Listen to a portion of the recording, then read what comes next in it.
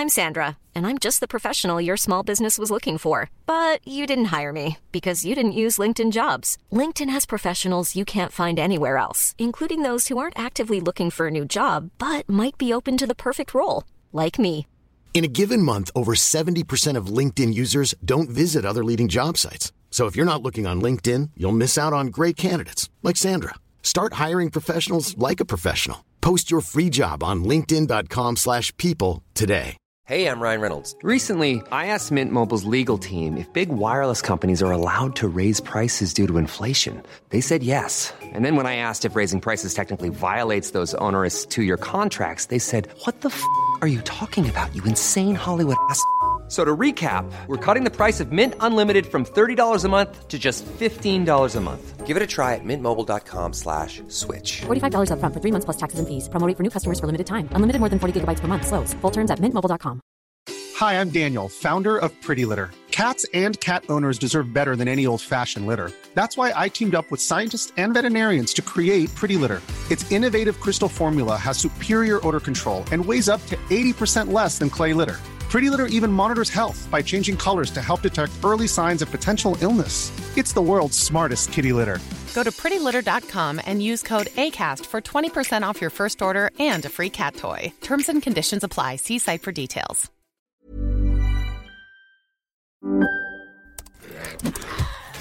Wait, are you gaming? On a Chromebook? Yep. It's got a high-res 120Hz display, plus this killer RGB keyboard. And I can access thousands of games anytime, anywhere. Stop playing. What? Get out of here. Huh? Yeah, I want you to stop playing and get out of here so I can game on that Chromebook. Got it. Discover the ultimate cloud gaming machine. A new kind of Chromebook.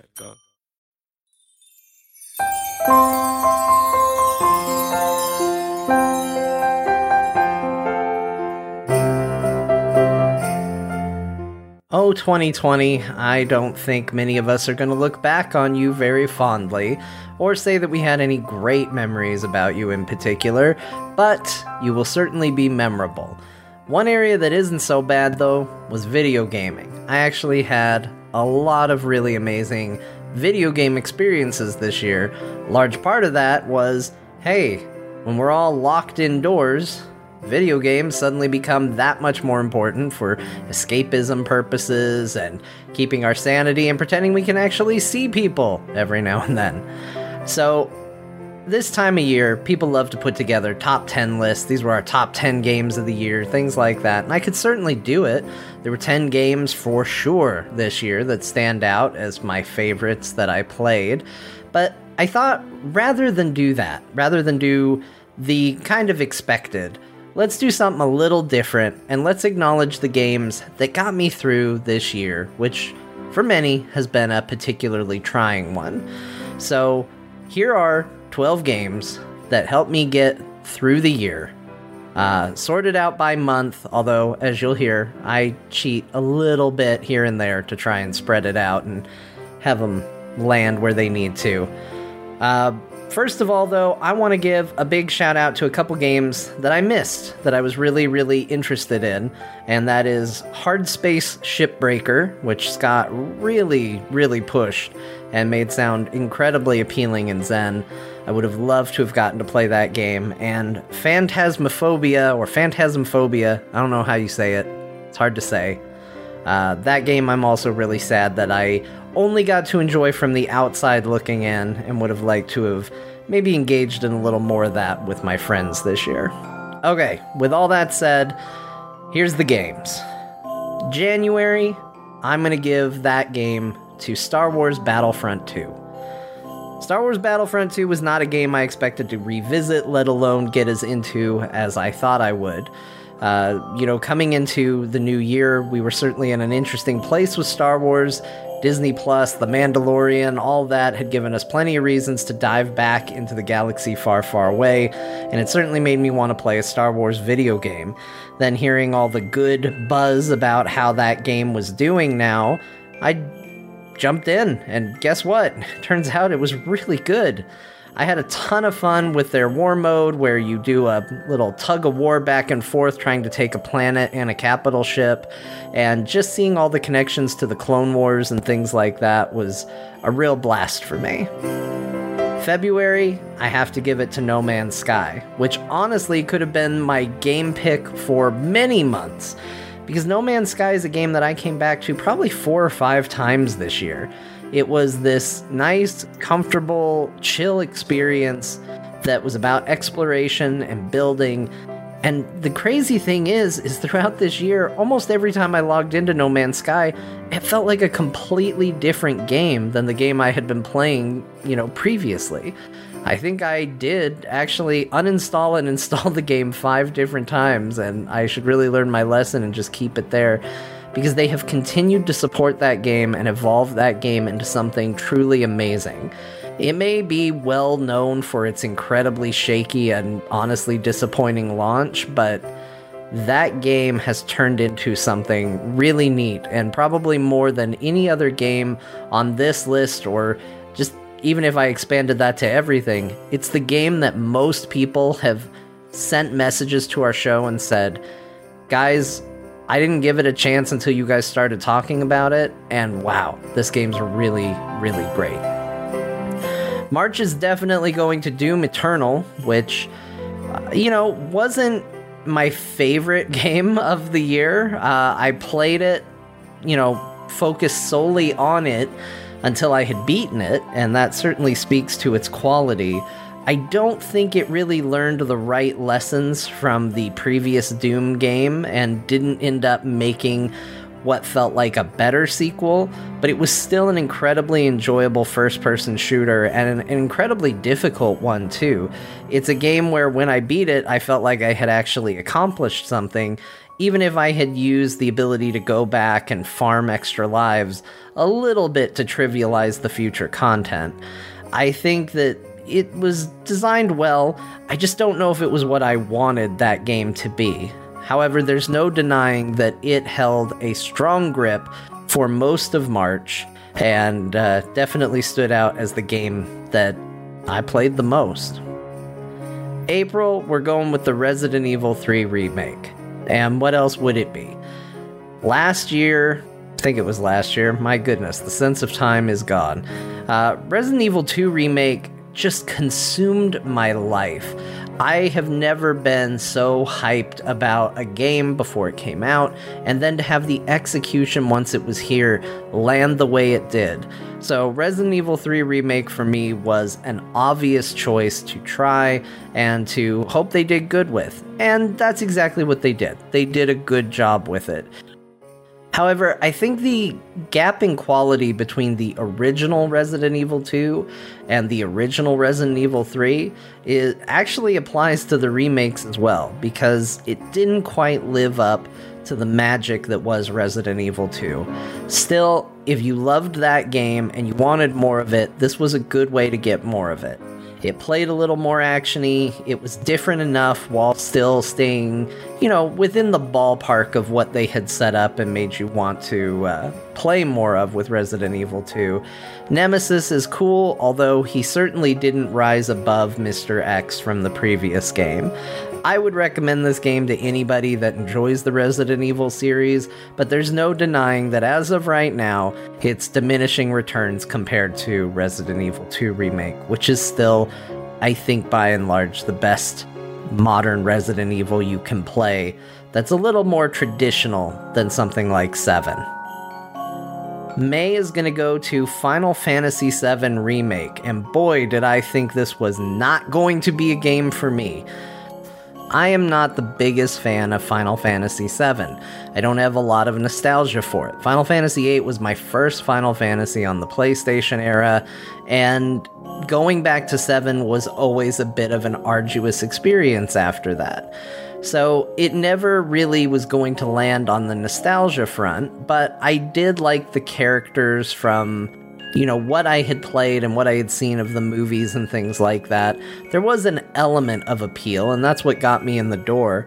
And what I ended up discovering was something really incredible that has made it one of my favorite games of the year, hands down. Not only was it a game that seemed to capture the imagination and attention of my entire family, something that most games fail to do, and brought everybody to long sessions of sitting on the couch watching me play and giving advice on what Cloud should do, but it also just really enticed me into that world. Slight spoilers for Final Fantasy VII Remake, but it's been out long enough now. But this game is not really the remake that it claims to be, or at least the term remake is a really interesting one. The plot diverges from the original in a pretty significant way, which you can say is pretty par for the course when it comes to remakes. But the weirdest thing it does is it seems to acknowledge that all of this has happened before. And what they've actually kind of crafted, at least some interpretations seem to think of it this way, is a sequel to Final Fantasy VII that falls more under a retelling and perhaps reshaping of events.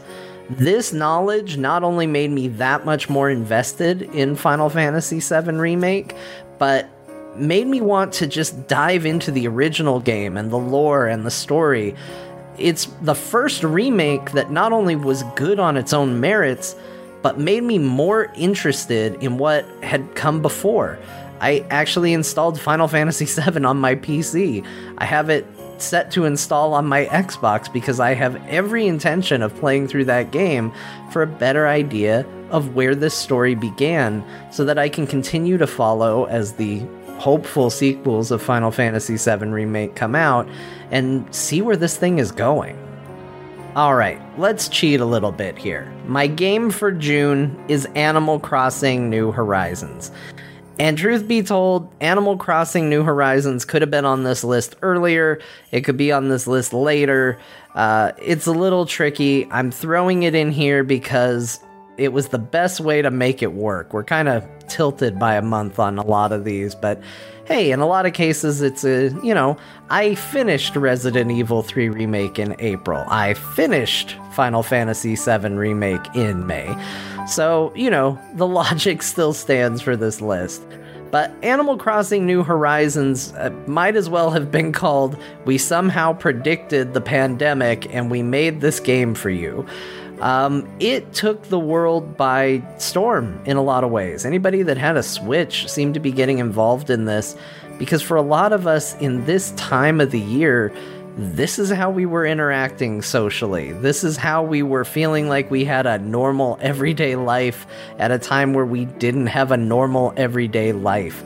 And I certainly got caught up in it too. My biggest criticism of Animal Crossing games in general is that eventually it starts to devolve into feeling like just chores. And I don't think this game necessarily escapes that, but it did happen to come in a year where just doing chores as if it was no big deal actually felt very welcoming and rewarding. It also felt nice to connect with my friends, to have them visit towns and islands and get to do the same for them. It was really an incredible piece of art to deal with this year because, my goodness, it couldn't have come at a better time. July is going to The Last of Us Part 2, and let's be real, if I was making a best top 10 games of the year, or if this is what that list was, this would be in a hard-fought battle for the number one spot. We'll get to the other one in a minute. But The Last of Us Part 2 is certainly not going to be everyone's cup of tea. It is a direct sequel to The Last of Us Part 1. If you didn't play that game, this game is not shy about saying, this is a story game, and it's a second part to a story that you haven't played. You should probably play the original game. But it does stand on its own as it has evolved the gameplay into something that's much more enjoyable. The most common thing I always heard about Last of Us Part 1 was that I don't like how it plays. and Last of Us Part 2 does a much better job of creating a game that's fun to play, but still carries the weighty, heavy, and emotional story that the first one did. And man, that story is rough and brutal. They don't hold back. In fact, if you're sitting here going, well, John seemed to like it, but there seemed to be a whole controversy about it, most of that controversy stems from people just being so emotionally invested in the game that when the story beats are hard, they take it really hard. And I was one of them too. It's not an easy ride, but if it's a ride you're willing to take and it's a ride that you think, hey, I might get something out of this, it's so worth it. It's a game that came out on the last generation of consoles and early in the year, and it still looks, performs, plays, and tells a story better than anything else for the rest of the year. It is an incredible feat. I genuinely can't recommend or say enough glowing praise for this game and this series. Even though it has become trendy to hate on it, I can't. The game is just flawless in what it is. Alright, August. We're going way back. I don't know if you've noticed, but this list is made up of a lot of games that didn't necessarily come out this year. And that's fine. Like I said, I wanted to be able to recognize the games that got me through the year, not just the games that were the best from this year. And one of the games that certainly helped with that was The Witcher 3. I fell back in love with this series really hard, right in the middle of the year, and it was exactly what I needed. It was so good to get to relive that quest, that main quest again, but it was also the first time that I got to go through both pieces of DLC, which were just amazing, both of them in their own unique ways. I really love The Witcher 3. It's one of my all-time favorite games, and I said that before I had even finished the thing. Now that I've done the full journey and seen it all, it definitely has earned the place at the top of the mountain that I've given it. It's just incredible, and I already miss the adventures of Geralt, and it makes me want to go back. September's game, well, it's Marvel's Avengers, and it's not on this list because it's great. I don't have a ton of good things to say about it. It is competent, it has a lot of problems, and it definitely is a game that has failed pretty spectacularly, and at least at the time of this recording, has not managed to pick itself back up yet. At its core, there is a very fun concept, idea, and solid game there. There's also a pretty good story mode, which I think people might get a lot out of. If you can find it on sale, it's probably worth it. The problem is that the grandiose plan of assembling your friends as the various Avengers and going on fun, incredible superhero missions together wasn't realized. And it wasn't just because nobody else I knew bought it and played it, but they held so much back. You can tell that this is a game where the developers thought, we're going to be putting out content for this game forever, so why rush all this stuff up front? We can always hold off having cooler villains and cooler enemies and bigger story beats until later. The problem is these days, you're not guaranteed a later, and as a result, what exists in the game is a bit of a letdown. It's certainly not worth $60, but there's no denying that I played it for the entire month of September, or at least a month in general. It took up a lot of time, but I also can't exactly recommend it, so I want to take this opportunity to also give a special shout out to a game called Deep Rock Galactic. Now, Deep Rock Galactic I played mostly in the beginning of the year, and I had an amazing time. It deserved to be in any of the months that it was played, but, you know, there's been so many good games that I've named up till now, it just didn't have a place because I couldn't put it over this or I couldn't put it over that. So, because Marvel's Avengers was a bit of a bust, and while I need to acknowledge that it took up a big portion of my gaming year, let's give a shout out to Deep Rock Galactic in this spot because it was incredible, and I would play that game again as soon as the other dwarves are ready to assemble. I mean, it is in a lot of ways what I wanted Marvel's Avengers to be. The game where we say, hey guys, let's get together, we got some stuff to do, and we did it. In this case, it was digging and mining and fighting bugs. If only Marvel's Avengers could have realized that.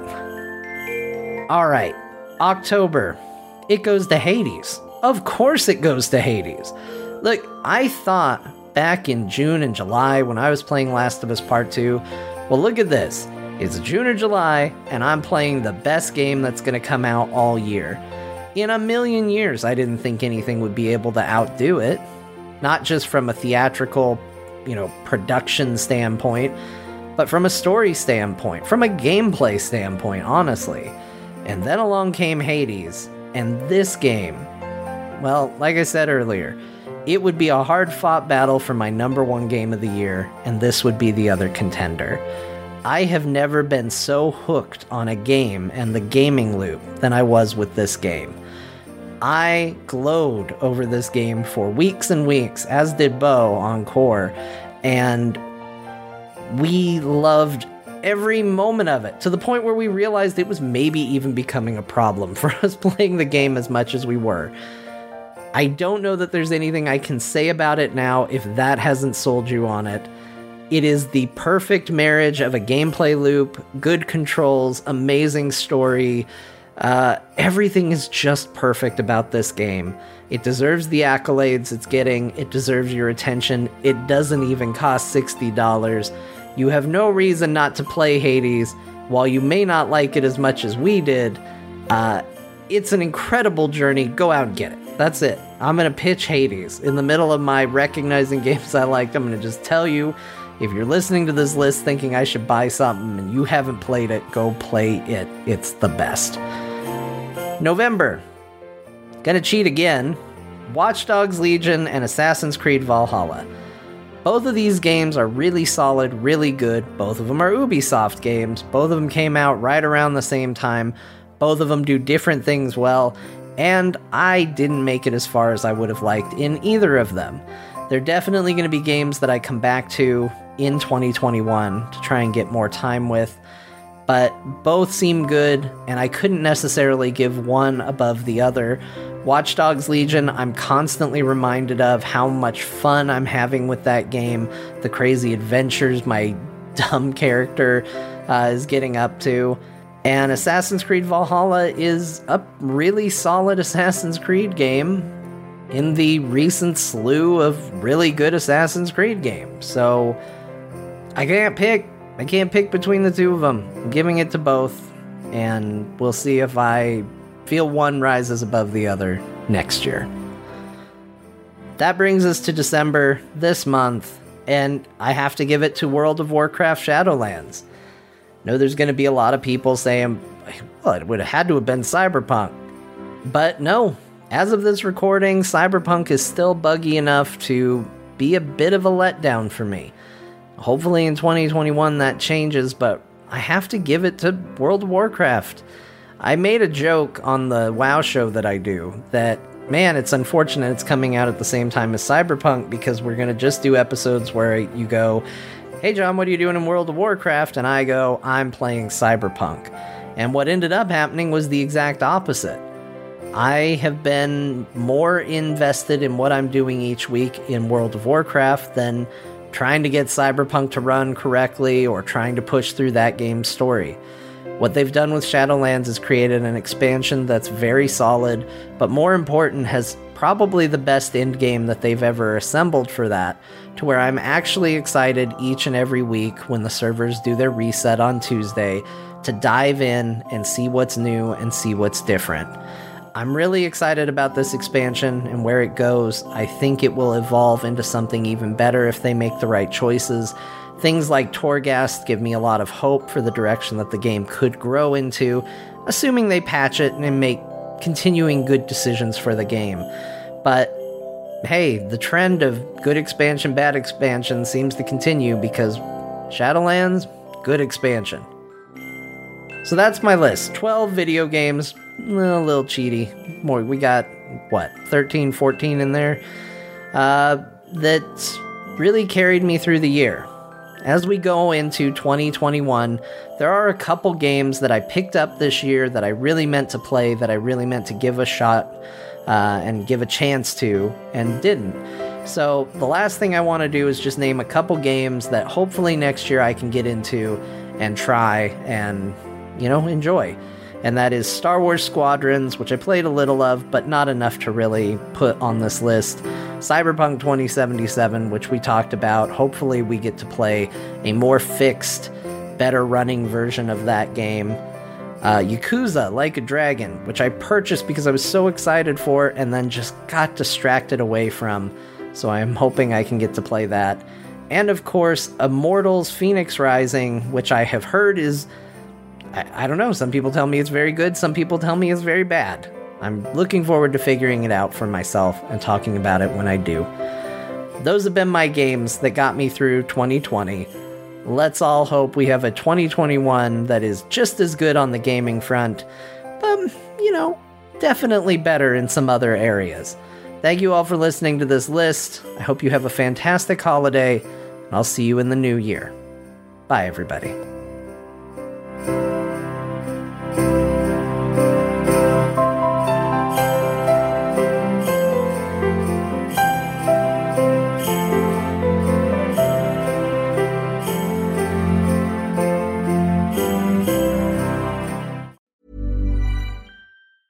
Mom deserves the best, and there's no better place to shop for Mother's Day than Whole Foods Market. They're your destination for unbeatable savings, from premium gifts to show-stopping flowers and irresistible desserts. Start by saving 33% with Prime on all body care and candles. Then get a 15-stem bunch of tulips for just $9.99 each with Prime. Round out Mom's menu with festive rosé, irresistible berry chantilly cake, and more special treats. Come celebrate Mother's Day at Whole Foods Market.